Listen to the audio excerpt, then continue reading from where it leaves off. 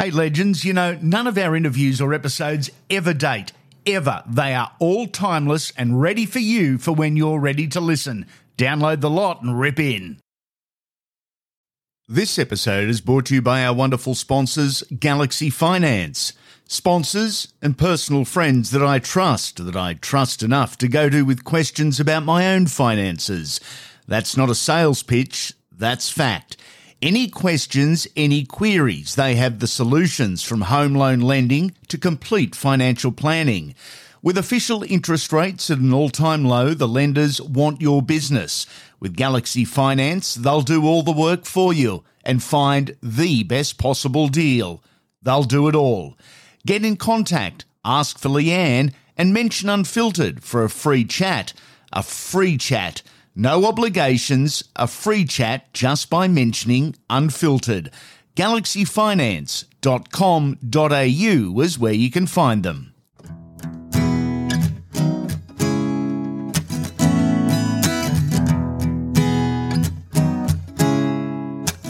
Welcome back to Andy Raymond Unfiltered, the Jason Nightingale story. We continue.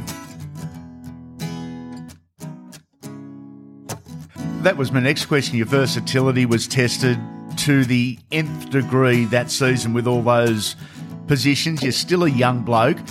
It's actually a huge challenge on an individual level, isn't it? When you're comfortable in a position, you think you've got that position, and then the coach has got other ideas. Yeah, definitely. I think it's better than what the alternative of the other ideas were, which was a season with the Shell Harbour Sharks. But yeah, so I think that having that faith it probably gave me more confidence in a way that Wayne was picking his best 17 and then fitting them into the 17 rather than picking someone on position or someone that doesn't, I was 92, 93 kilos in the prime, and I reckon I was at 87, 88 that year. So, that was probably what I got from it, was looking quite optimistic in the way I look at things and go, oh, he could have picked, this guy, that guy for that, but instead he found time for me and found a position for me. A guy that played, sort of 30 games of first grade and 25 of those would have been on the wing and 5 at fullback. Does 2010 rate as the year that stands out above all others? Yeah, definitely from a club perspective, there's no doubt about that. And then also from a Kiwis perspective, we ended up in the Four Nations that year, and I think I definitely enjoyed that off season more than anyone. I had a great group of friends, and we went and celebrated for a few months with my non-footy friends, and I really felt like a break. I never felt, you sort of go into off seasons usually going, you one eye on the next season. That was one where I just let my receding hairline down and really just enjoyed life for a few months. And I think that was pretty good timing. I went away with about 15, 16 of my mates, my girlfriends and all that sort of thing. And it was all because of, in my mind, I could switch off because of what we were able to achieve at the Dragons, and then at the end of that, getting yourself back up to do it with the Kiwis is pretty special. What stands out from grand final week? I love reminiscing on those times. It's easy to do. I've gone over that time. I get asked that question all the time, and it makes all these flashbacks come in my mind. And I think it was that our little camp, Casa del Bondo, we had a couple of weeks at the Swiss Grand, the old hotel that's no longer there, and just spending time with our teammates. There was we're a great group of people, and still speak to all of them at the moment. And we get to hang out with our mates for 2 weeks at a time where should have been some of the most nerve-wracking times of our lives. We're not.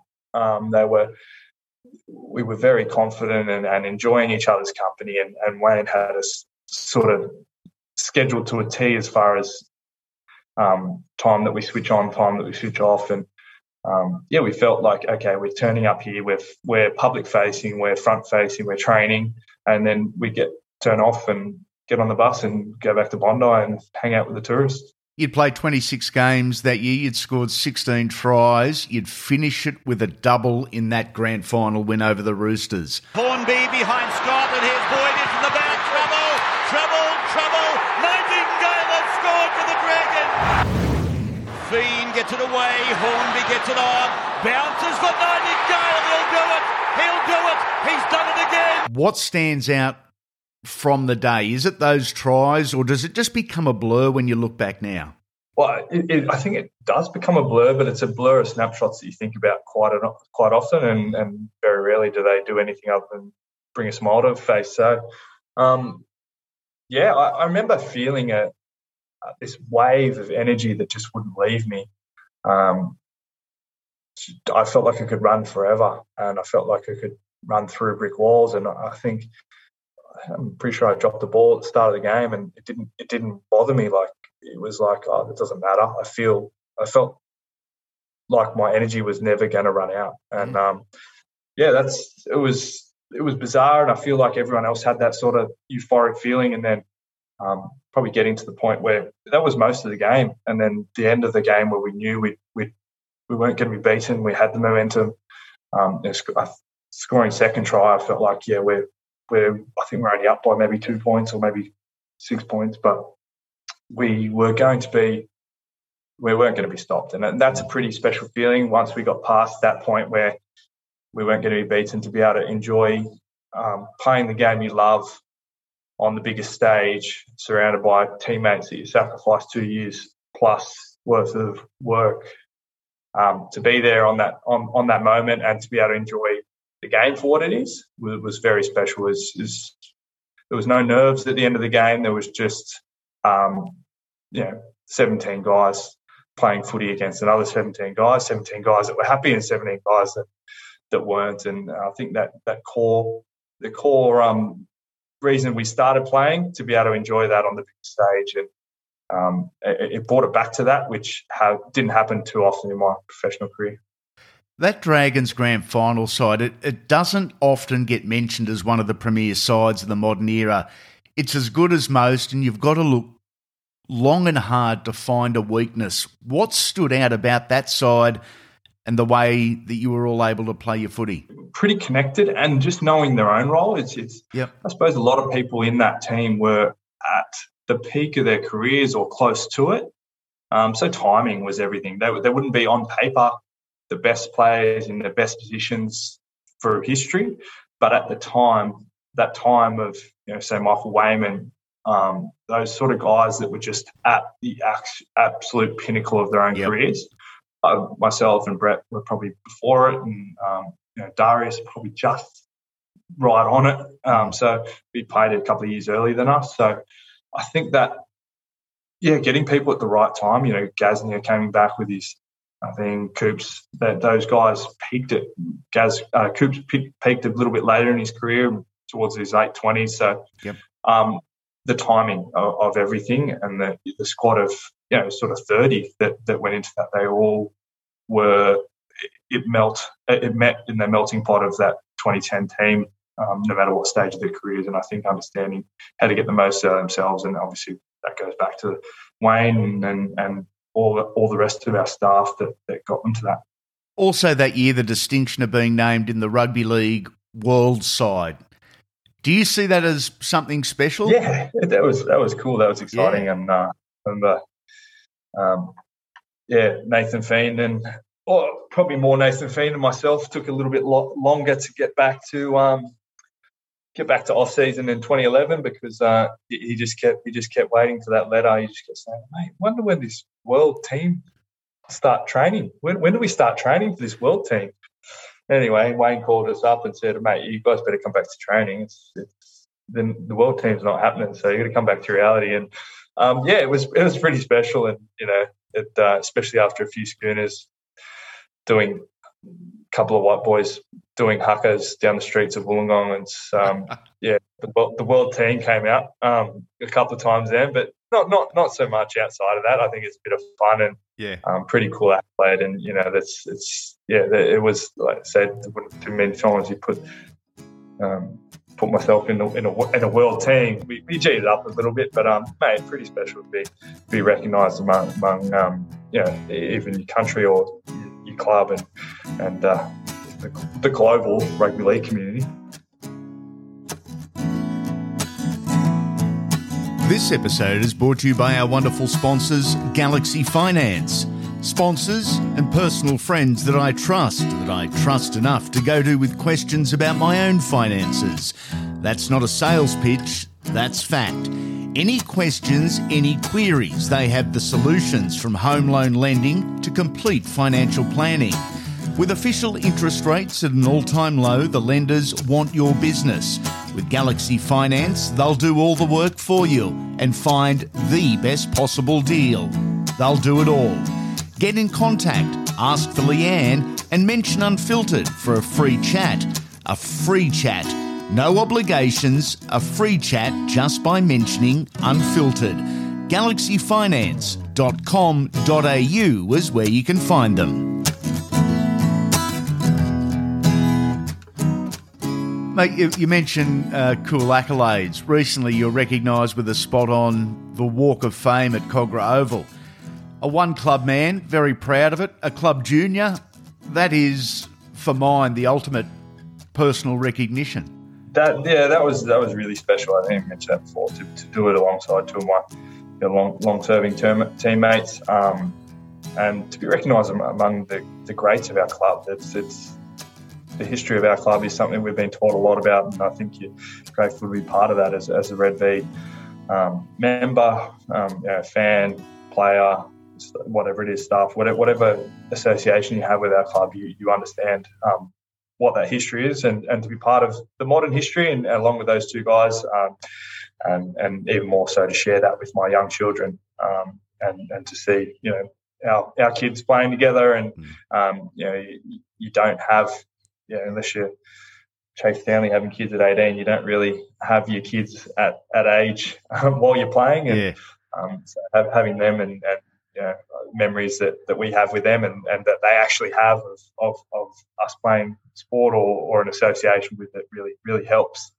It was very humbling experience to be on that walk with those people. And I suppose we have earned it out of a long career of commitment, but still doesn't feel like it's anywhere near deserved of what some of those people have done in our game. You mentioned memories. You were fortunate enough to play in a decade's worth of Anzac Day matches. Is it more than just another game? Do you recall them fondly? Yeah, I do. It is more than just a game. And it's probably another good example of the learnings and lessons and sacrifice of history. And this time it is associated probably unfairly at some point with war, because it's not war what we do, but finding connections between the sacrifices made by soldiers from Australia and New Zealand and around the world. It's easy to play rugby league when you put that in perspective, and I think that's what makes it so fun, is that you can celebrate sacrifice through physicality that we don't get to experience in everyday life. Like I don't get to tackle people very often anymore. It's quite frowned upon in the corporate environment. But being able to sacrifice that with a bit of physicality in sport, it's very special. To be part of that.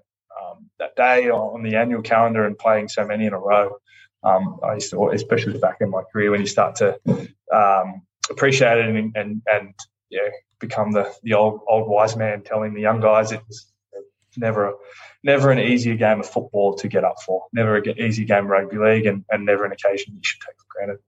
The transition from footballer to real world, if you want to term it like that, what's your average week? What are you up to, Jace? Average week. I don't really have an average week. Still help out with the club. I'm still lucky enough to be part of the club.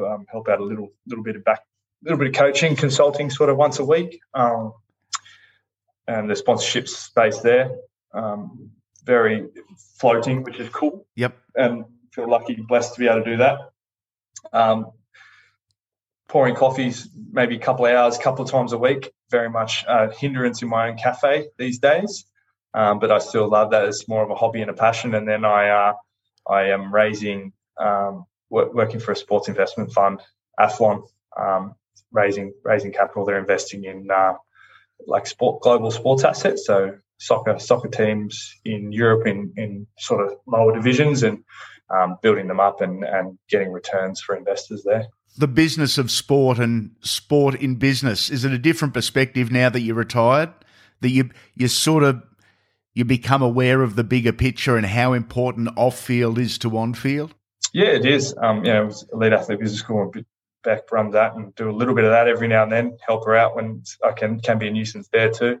But yeah, we've been teaching business and the business of sport for a long time. And before retiring, I was more just speculating as to the challenges of it and how important education on sport and growing your networks and treating people nicely and building a personal brand that isn't just social is a bit more whole. And I spoke earlier on knowing who you are without the jersey. So all those things go into it, and there will never be a real. Even myself, I prepared pretty well, but it's never going to be a smooth transition. Still working 3 jobs. I suppose the difference is I love them all, and the reason why I work 3 jobs is because I love them all. But yeah, it's a challenge. It's never going to be the same. It's such a crazy world that you live in when you're no matter what professional sport playing. If you're in a team environment, it's when you're not in that team environment, it's different. It's like I used to go on tours with the Kiwis for 6-7 weeks, and you spend day in, day out with the same people, and you're like, oh, you get over about 6 weeks in, you're like, oh, get me away from this guy, and they'll be saying the same thing about me. And then you get home, you're like, where is everyone? Why am I back to this? So, transitioning from sports, that you get so used to living that way and institutionalized that that's not the real world. So I was lucky enough to have a great bunch of people, great bunch of mentors and these opportunities. But it's a special space to be in, to work in professional sport, and it's definitely a harder transition than anyone could expect. And in saying that, you have to be grateful that you've got it and grateful that you've had it. And lots of those that aren't lucky enough to do that. But the more we can understand about that transition and how it helps and maybe what sort of things to prepare, but also you need to accept it. It's going to be not as good. It's going to be different, and some things will be better than others. How important is it to remain somewhat part of that team environment? As you said, you're doing a bit of consultant and specialist work with the Dragons backline. How important is that in the makeup of your life at the moment? I think the connection to the club. I spent, I spent 13 years playing professionally, and 3 or 4 or 5 before that trying to play professionally. So that connection is more than just the sport. It's the people, it's the community, it's the fans, sponsors, and everything to be part of that. Coaching was never something I had an ambition for, and I suppose it's more just myself just fitting in that box and what value can I add? What are my core skills that made me allowed me to be the player I wanted to be, and then how do I pass that on? So it was sport, so the coaching side of things, and never anything I had an ambition about. They asked me to do it, and it's definitely a love job, and it's pretty cool to be able to see that. And it's something I didn't think I'd be really liking. That I've got to go and coach, I've got to be back in that. But you definitely get back on the roller coaster of wins and losses, which can be good and can be bad, as you know. An amazing 18 months around the world, an amazing 18 months in rugby league, rule changes, style changes. Do you like what you see and the direction the game's going? I do. I feel a bit for the players, and then there are obviously my mind goes to welfare issues as far as physical and that sort of thing. And, the fact that they made all those sacrifices to live in the bubble, it's pretty heavy. It's better than the alternative to play without sport. And I think they get that. Played well to play this game, and certain sacrifices come with it. Those are getting more and more. Look, I do like the rule changes. I wish they had done them before the start of the year. I'm hoping it wasn't a reactive to something that we don't know about that's coming up very soon. But Look, ideally, you don't do them the week before Magic Round. You give people time to practice because those that cop the blame are the players. Essentially, they were the ones. Oh, you thug! We did the same thing last week and it was fine, and you've gone and changed the rules on me. 100%. Got to be made to be safer, but at the same time, there's a better way to deliver the way they've delivered that. I think the players are the ones that bore the brunt of it. They're paying more fines now. They're getting suspended more. They're letting their teammates down. They're feeling worse about that for something that was completely out of their control, which is a shame. 100% it's the right thing to do. It's just the timing could have been better in the way that it could have been educated and passed down. Could have done a lot better than what they have because it was crazy. And I think fans and everyone saw how we've been through history so reactive rather than proactive. Proactive would have been doing this before the start of the season. Reactive was doing it when they did. 33 test matches, 266 first grade games and an all-star appearance. So that's 300 games right on the mark. 129 tries over a period of great change in the game. Always the professional, always a pleasure. Jason Nightingale, you, sir, are a legend. Thanks, Andy. Really appreciate your time, mate. Congrats with what you've done here. I've heard some good things and, absolute pleasure being part of it, mate.